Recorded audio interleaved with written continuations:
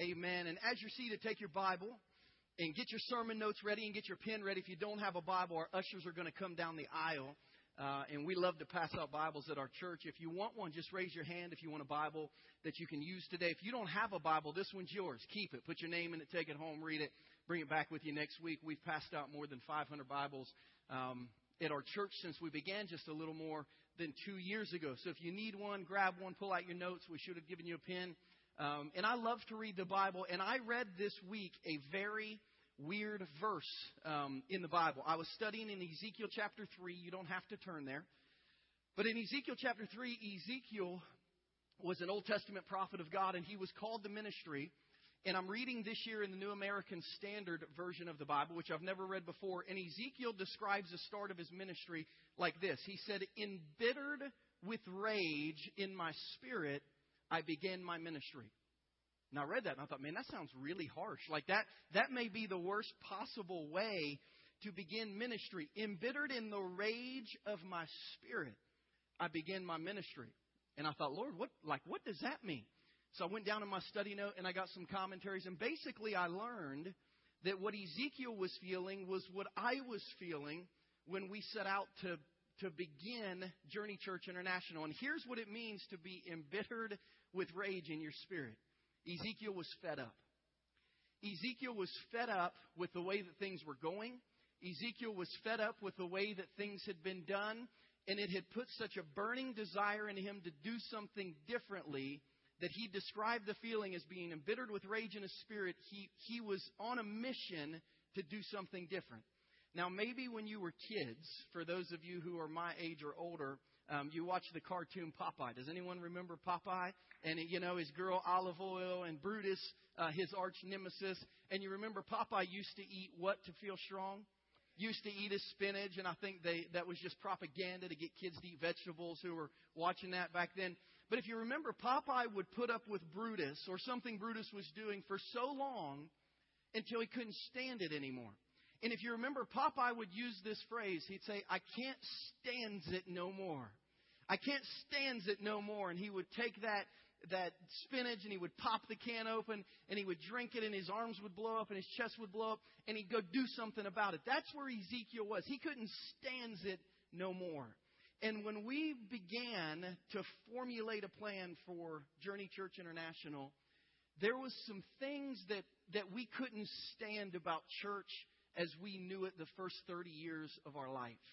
I couldn't stand the organized religion feel of church. I couldn't stand the thought that I felt like I was supposed to be at church all day, every day, Sunday morning, Sunday night, Wednesday night, Tuesday morning, men's ministry, Friday morning prayer meeting. I felt like the church never let me have a free hour in my life. I felt like the church that I grew up in from high school all the way into my 30s was more concerned about the church growing than about people growing spiritually.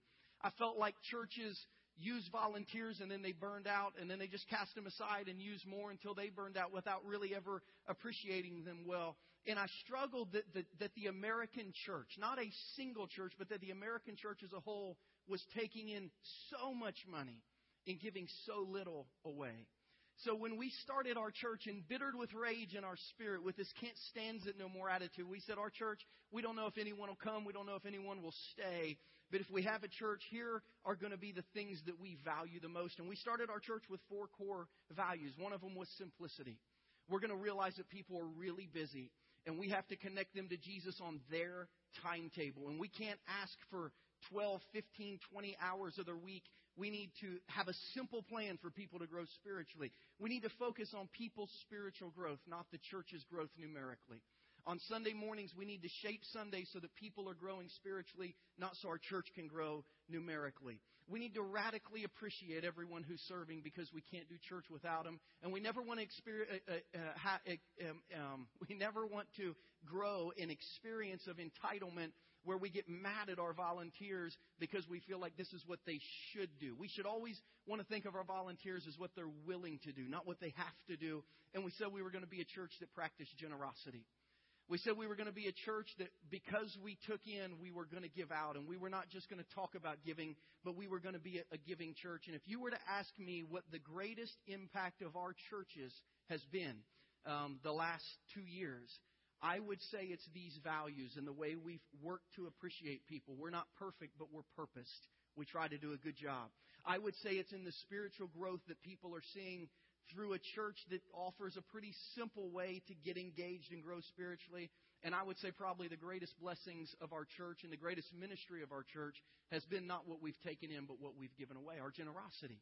And as we begin a 6-week series on generosity this week, it's my goal as a pastor. I feel like a lot of these things we've driven deep into the DNA of our church. We know that spiritual growth is important. We talk about spiritual next steps all the time. We do spring carnivals and fall Christmas parties, and just today we're doing our quarterly volunteer treat. Does anyone have one of those quarterly volunteer treats? Bring one of those up here, Danielle. So we've got hundreds of these little bags full of stuff for our volunteers that just say JCI volunteers or MVPs, and just little stuff, a little bottle of Gatorade and a snack and a football and a little football helmet and a little clapper thing that's going to drive Pastor Jason nuts because all the kids are going to use it. Here, Christian, can you catch that? In the kids ministry, but we're constantly trying to do things to say thank you. But I feel like one value that we hold as a church, but we've not tried to drive individuals, is this value of generosity.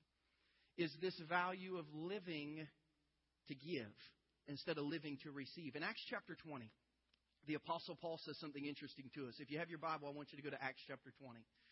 If you have a red letter Bible, you say, what's a red letter Bible? The red letter Bible is a Bible where everything that Jesus says is in red letters. If you have a red letter Bible, or maybe you've seen one of these, you're going to find a lot of things in Matthew, Mark, Luke, and John that are red because that's when Jesus is alive. One of the only red letter sections of the Bible not written about Jesus' life specifically is Acts chapter 20.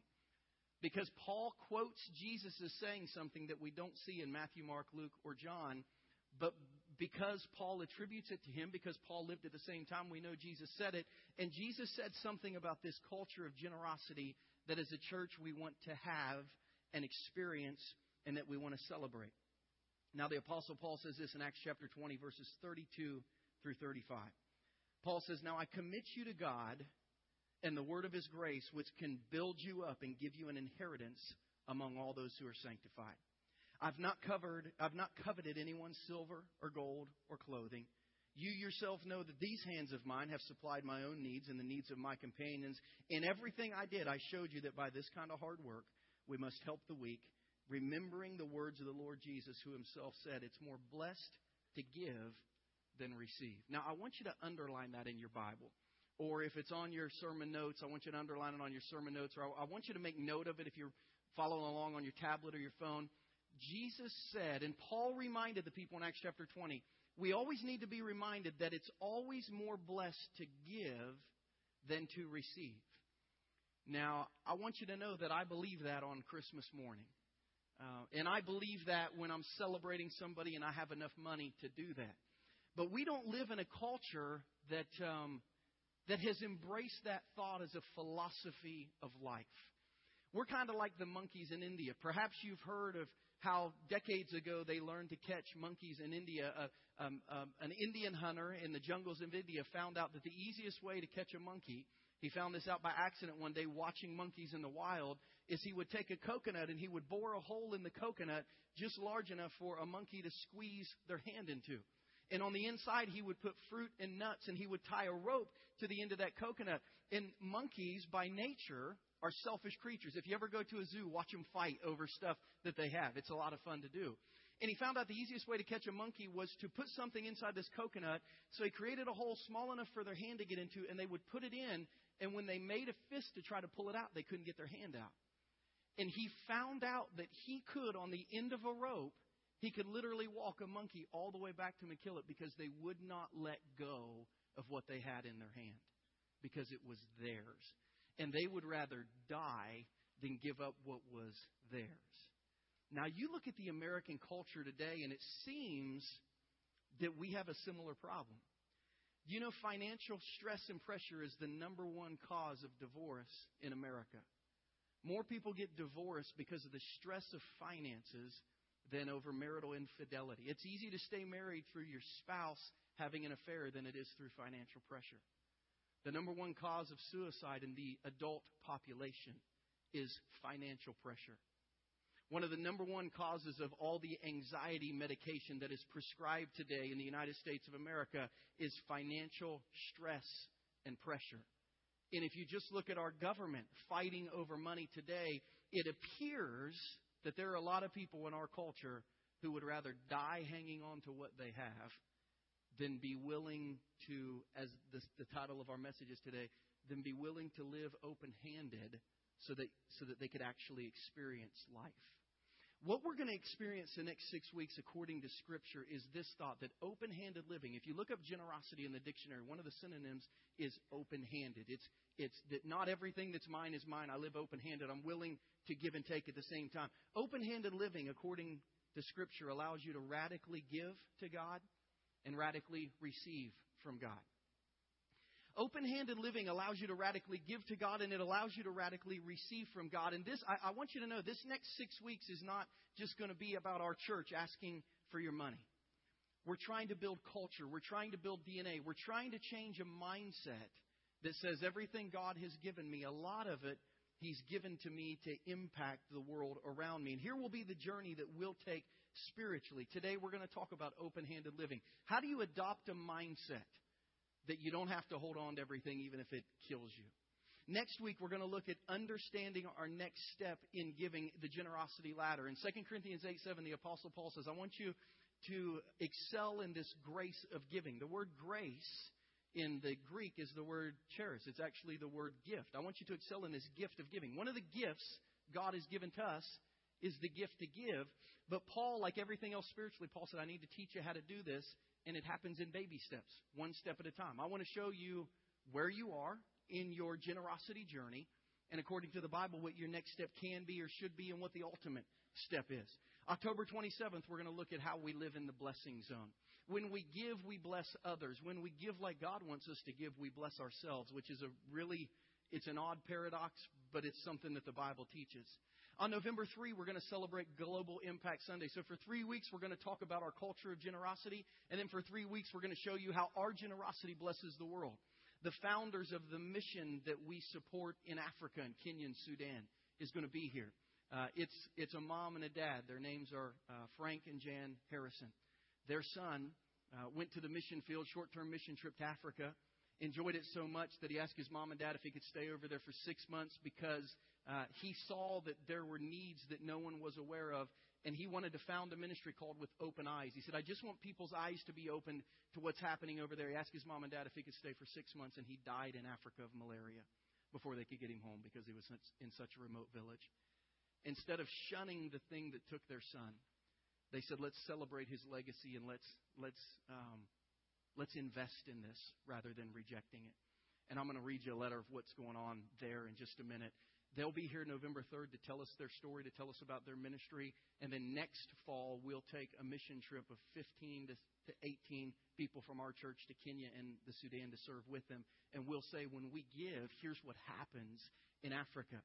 On November 10th, we're going to talk about church planting because every time we take an offering, we give back to church planters like us who are just getting ready to start their church, and we're going to see generosity up close. What happens in a church that we're supporting that's getting ready to launch off the ground? Then November 17th, I'm going to talk to you about why it's so hard to give, and I'm just going to talk to you about my personal journey of what I had to personally overcome just in my spirit, in my finances, in my family, in my security, in my identity, to be able to give God what He asked for. So that's going to be our journey, but today it starts with living open-handed. And here's what we realize about open-handed living. Open-handed living has to be a mindset before it's a reality. Has to be something we want to do. Has to be something we believe in. Has to be something we think is important. Has to be something we celebrate. And it has to be something we're willing to sacrifice for. Before our church started, we said we're going to exist in generosity. And we're going to give, at the time we started, we said we're going to give the first 10% of everything that comes in away. And we had been collecting offerings since January of 2011. But our church didn't start until September of 2011. And I was meeting with someone, and I had a kind of opposing voices in my head. I met with someone who said, listen, you don't want to start giving anything away until you have church because you don't have enough money yet. And then I was meeting with other people that said, listen, if you don't start giving now, you'll never give because right now you have the fewest bills you'll ever have. And if you're not willing to give 10% of what came in before your church started, it's going to be really hard once your church has started. And I prayed and I said, Lord, what do we do? And in July of 2011, 3 months before we started our church, I just felt like it was time for us to give. And I contacted our Africa ministry and I said, we feel like we're supposed to give our first $5,000 away. What do you guys need $5,000 for? And they said, Christian, we have pastors right now who have been trained, who are waiting for a fleet of bicycles. We've actually got 40 bicycles on back order. We've got these guys who have to walk sometimes 50 miles one way to a village. And it's very difficult for them to do ministry because if they can't get there in one day, it's dangerous just to stay all night in the open square. So they said, if you could sow this gift into us, we could buy bicycles for these guys and they could begin to do their ministry. So 3 months before our church started, we said, if this is our mindset, it's got to become our reality. And we sent, before we'd even collected a public offering as a church that wouldn't start for 90 days, we sent the biggest check we had ever written as a church away and said, God, here you go. A few months later, they sent us back pictures of these bicycles that had arrived in Africa. And they said, here's the first fleet of bicycles that have arrived. And then they sent us another picture. Here's the next fleet of bicycles that have arrived. And then they sent us another picture of the pastors who used them. And they said, here's the pastors who have been trained. All of these guys got a bicycle because your church gave. And this is a letter I got in the mail from them. We've been giving to them every month since our church has existed. And here's the letter I got today just from our monthly gift. Your partnership, this is written to our church, not me. Your partnership is a tremendous catalyst in our efforts to equip the incredible work of pastors that we call mobile messengers and celebrate the life-saving message of hope to the unreached people through East Africa. Listen now, I told you our greatest ministries happen through our generosity. Join us in celebrating, in the last 3 years, over 42,000 salvations, 182 churches planted, 171 pastors mobilized with transportation in just 2.5 years. This includes 5 new churches planted and nearly 8,000 salvations this past month. A new mobile messenger in Rwanda shared this. The Lord has been so gracious to us. After getting our bicycles, we felt to work for the Lord as we were eliminating malaria in our villages. We prayed and each one of us took his bike and started going from one village to another in 2 sectors. The Lord granted us favor and saved 364 people in one area, while in the second area, 465 came to Jesus as well. Thanks for helping us move faster by offering bicycles to our team. These guys are going where the name of Jesus has never been mentioned. They're going to places in Africa that don't have Bibles or languages in their Bible, and they're going faster because of generosity. See, when generosity is your mindset, one day it becomes your reality and ministry gets done. And what we have learned at our church, because we don't know that we'll ever have enough money to feel like we don't need anymore and we should just give it all away. But open-handed living is always more about your heart than your money. The spirit and the DNA that I want to push in our church today has nothing to do with your bank account today. Has nothing to do with your ability to give today. It has nothing to do if you've ever given today or you can't give for a decade. It's all about your heart of saying, I want to join in a cause greater than myself and live open-handed. Jesus said in Matthew chapter 6, verses 19 through 21, don't store up for yourselves treasures on earth where moths and vermin destroy and where thieves break in and steal. But store up for yourself treasures in heaven where moths and vermin don't destroy and where thieves don't break in and steal. For where your treasure is, there your heart will be also. So today I want to talk to your heart. Today I don't want to talk to your wallet. Today I don't want to talk to your checkbook. Today I don't want to talk to your bank. I just want to talk to your heart. I want to teach you today biblically how to have a mindset of generosity and open-handed living so that you can begin to shape your life to live open-handed in a way that hanging on to money doesn't kill you, and so that releasing actually brings life to others. So what do we learn about open-handed living? First and foremost, if we're going to live open-handed and live well that way, we have to first see ourselves as receivers. Before we can see ourselves as givers, we have to see ourselves as receivers. Do you see the things that come to you as things that have been given to you or things that are yours because you've worked hard and you have earned them?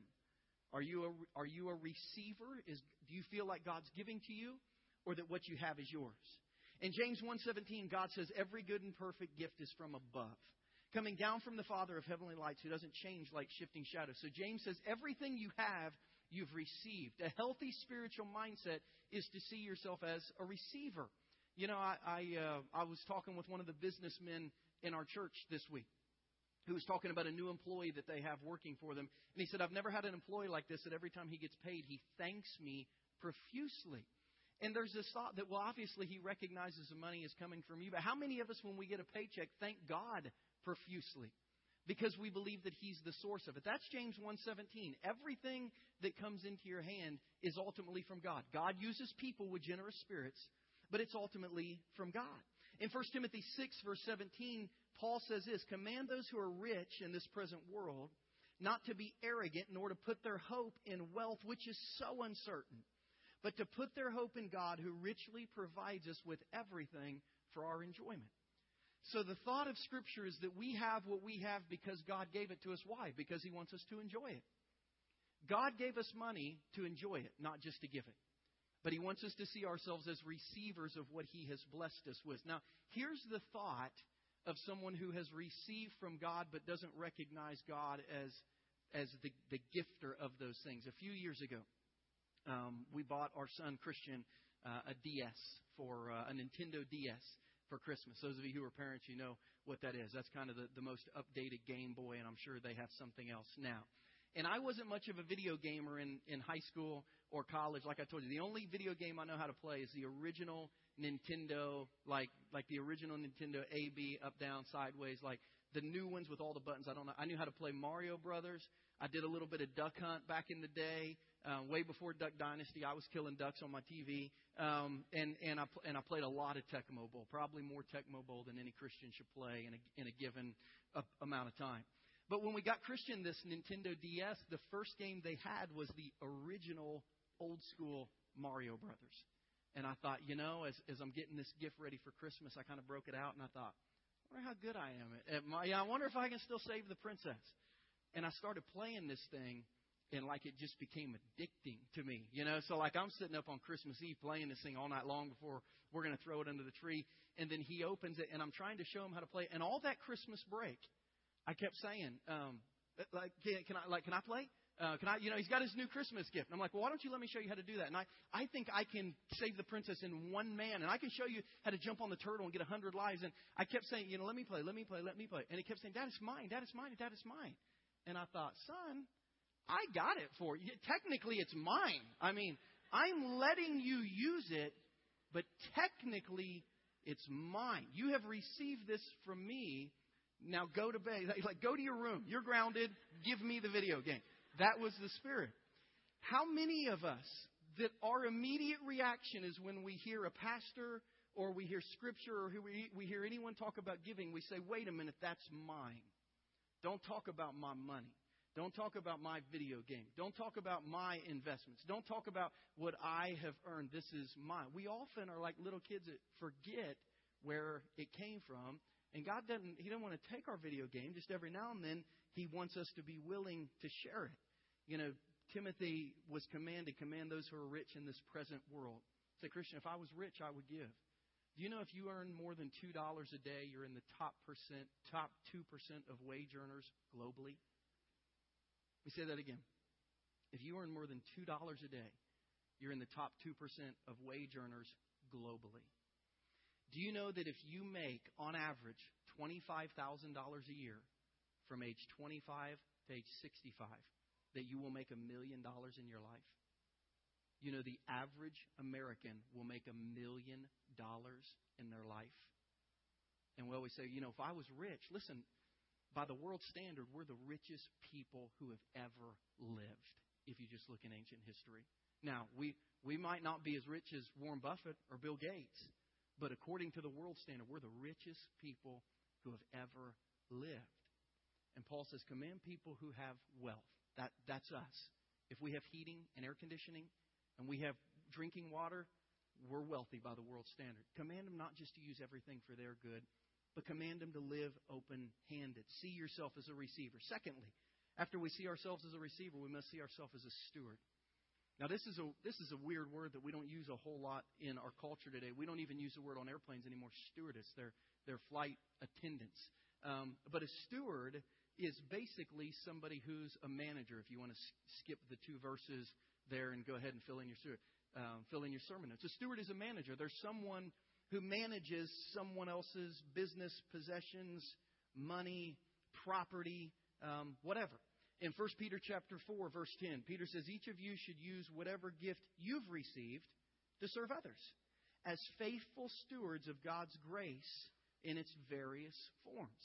So everything you've been given, it's your responsibility now to manage that, not only for your enjoyment, but to help others. In 1 Timothy chapter 6, verses 18 and 19, continuing the thought of command those who are wealthy to give, he says, command them also to do good, and to be rich in good deeds, and to be generous and willing to share. In this way, they'll lay up treasure for themselves as a firm foundation for the coming age, so that they may take hold of the life that is truly life. So when we see ourselves as a steward, when we see ourselves as a manager, we think, I've been gifted with all this stuff. I've been gifted with all these resources. I've been gifted with all this ability.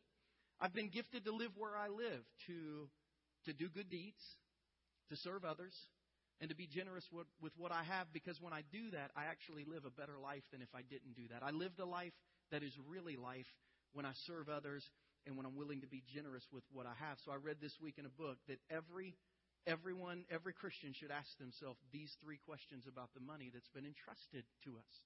Whether you're 20 or 60 or 70 or 80. Three questions to ask yourself about the money entrusted to you, or maybe that you'll ask yourself when you're laying on your deathbed one day. Where did it all go? Listen, man, I ask that money like halfway through every pay period, right? Where did it all go? Like, where's the money? Number two, what did I spend it on? Where did it all go? If the average American in our culture where we live is going to make $1 million over a lifetime, where does all that go? What do we spend that on? And what has been accomplished for eternity through the use of all this wealth? And we should call it what it is, because it's what they call it on the other 6 continents not named North America. It's wealth.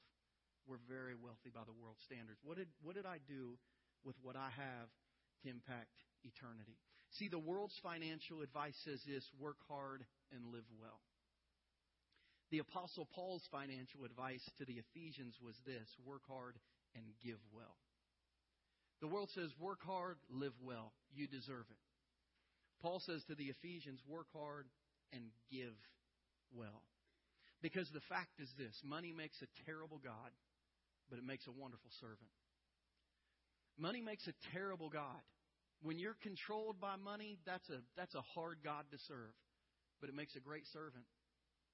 Man, it is great to use money to bless others. It is great to use money to help others. It is great to pour money into causes like guys in Africa who all they need is a bicycle to go from one place to another. So we've upgraded from buying bicycles. Now we buy motorcycles for the guys who take the 500-mile trips. And some of you with me, a year from now, some of us are going to be in Africa. And we're going to be hanging out with these guys riding bicycles all over. And we're going to say, man, like, how do we invest more here in this ministry? So we have to see ourselves as receivers. We have to see ourselves as stewards. And then third, we have to begin to believe the impact of our life is as much in what we give as what we use. We have to believe that the final impact of our life is as much in what we give as in what we use. So there's 3 things you can do with money, that all of us can do with money. You can spend it, and we all do that. We should do that. Scripture says God gave us money for our enjoyment. We should spend it. That little dude in the back just said amen. I mean, he's like all about that. He's like, buy me a pacifier. We can save it. We can save it. We should do that. If we're wise, Scripture tells us in Proverbs that we should save. We should not spend everything we get. But then number 3, we can share it. These are the 3 things we can do with money. We can spend it, and we do. We can save it, and we do. We can share it, and I believe this church does, and does well. And a lot of people hear this message and say, Christian, man, I agree with all that. But what God has shown me about agreeing with something without doing it is heart without habit equals hypocrisy. Oh, yes, I believe that. Do you do it? No. Then you're either lying or you're a hypocrite. Because saying you have a heart for something without developing a habit for something is hypocrisy. According to James, in James chapter 2, who says, suppose a brother or sister is without clothes and daily food. If one of you says to them, go in peace, keep warm and well fed, but he doesn't do anything about their physical needs, what good is it? So we have a certain way of thinking about people who give versus thinking about people who we perceive as taking. We view the Salvation Army and the United Way differently than we view the IRS, right? I mean, it's just we see one as we see one as generous. We see one as greedy.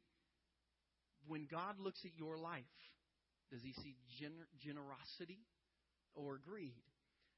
My kids and our neighbors constantly play in our street. Like if you've ever driven down our road in the Eagle Creek subdivision we live in, there's always kids, which is crazy. We've got this green space in the back that's got to be 10 or 15 acres, and they always want to play in the front yard by the street and where the trees are and at the sidewalks and driveways. But that's where they play. And every now and then they like to play foursquare, and they'll knock a ball kind of down the street, and it'll hit kind of the gutter in the side of the road, and it'll roll to like one of the storm drains where you wonder if it's going to get swept away. And I still never approach a storm drain without looking for a man-eating clown living in that storm drain, because when I was in middle school, I saw a movie called It by Stephen King. I don't recommend watching that movie if you've not seen it. But Stephen King has like the scariest mind that's ever been invented. And he created a movie about a clown who lived in the gutters, and he would eat little kids when their foursquare balls went down there. So it's like, leave the ball. Like you see a kid running, you're, no! He's going to get eaten by a clown. I mean, it's scary. And I still, to this day, I'll check twice. I won't look in the mirror at midnight because I saw Candyman, and I won't look in a storm drain because there's a clown down there. Just little phobias I carry around. And I don't like to go in the ocean because I saw Jaws. I mean, it's why you shouldn't watch movies. But this freaky-minded Stephen King in 2001 was speaking at the graduation ceremony of Vassar College. And he said these words. I read them, and I thought, there's no way Stephen King could say that because, this guy's messed up. But this was his commencement speech, part of his commencement speech from Vassar College in 2001. And actually wrote it down, and it's going to be on the screen behind me so you can track with me. But here's what Stephen King said a few years ago about living with generosity. He said, a couple years ago, I found out what you can't take it with you means. I found out while I was lying in a ditch at the side of a country road covered with mud and blood, and with the tibia of my right leg poking out the side of my jeans like a branch of a tree taken down in a thunderstorm. I had a MasterCard in my wallet, but when you're lying in a ditch with broken glass in your hair, no one accepts MasterCard. We all know that life is ephemeral. But on that particular day, and in the months that followed, I got a painful but extremely valuable look at life's simple backstage truths. We come in naked and broke. We may be dressed when we go out, but we're just as broke. Warren Buffett going out broke. Bill Gates going out broke. Tom Hanks going out broke. Steve King broke. Not a crying dime. All the money you earn, all the stocks you buy, all the mutual funds you trade, all of that is mostly smoke and mirrors. It's still going to be a quarter past getting late, whether you tell the time on a Timex or a Rolex. No matter how large your bank account, no matter how many credit cards you have, sooner or later things will begin to go wrong with the only three things that you can really call your own: your body, your spirit, and your mind. So I want you to consider making your life one long gift to others. And why not? All you have is on loan anyway. All that lasts is what you pass on. We have the power to help, the power to change. And why should we refuse? Because we're going to take it with us? Please.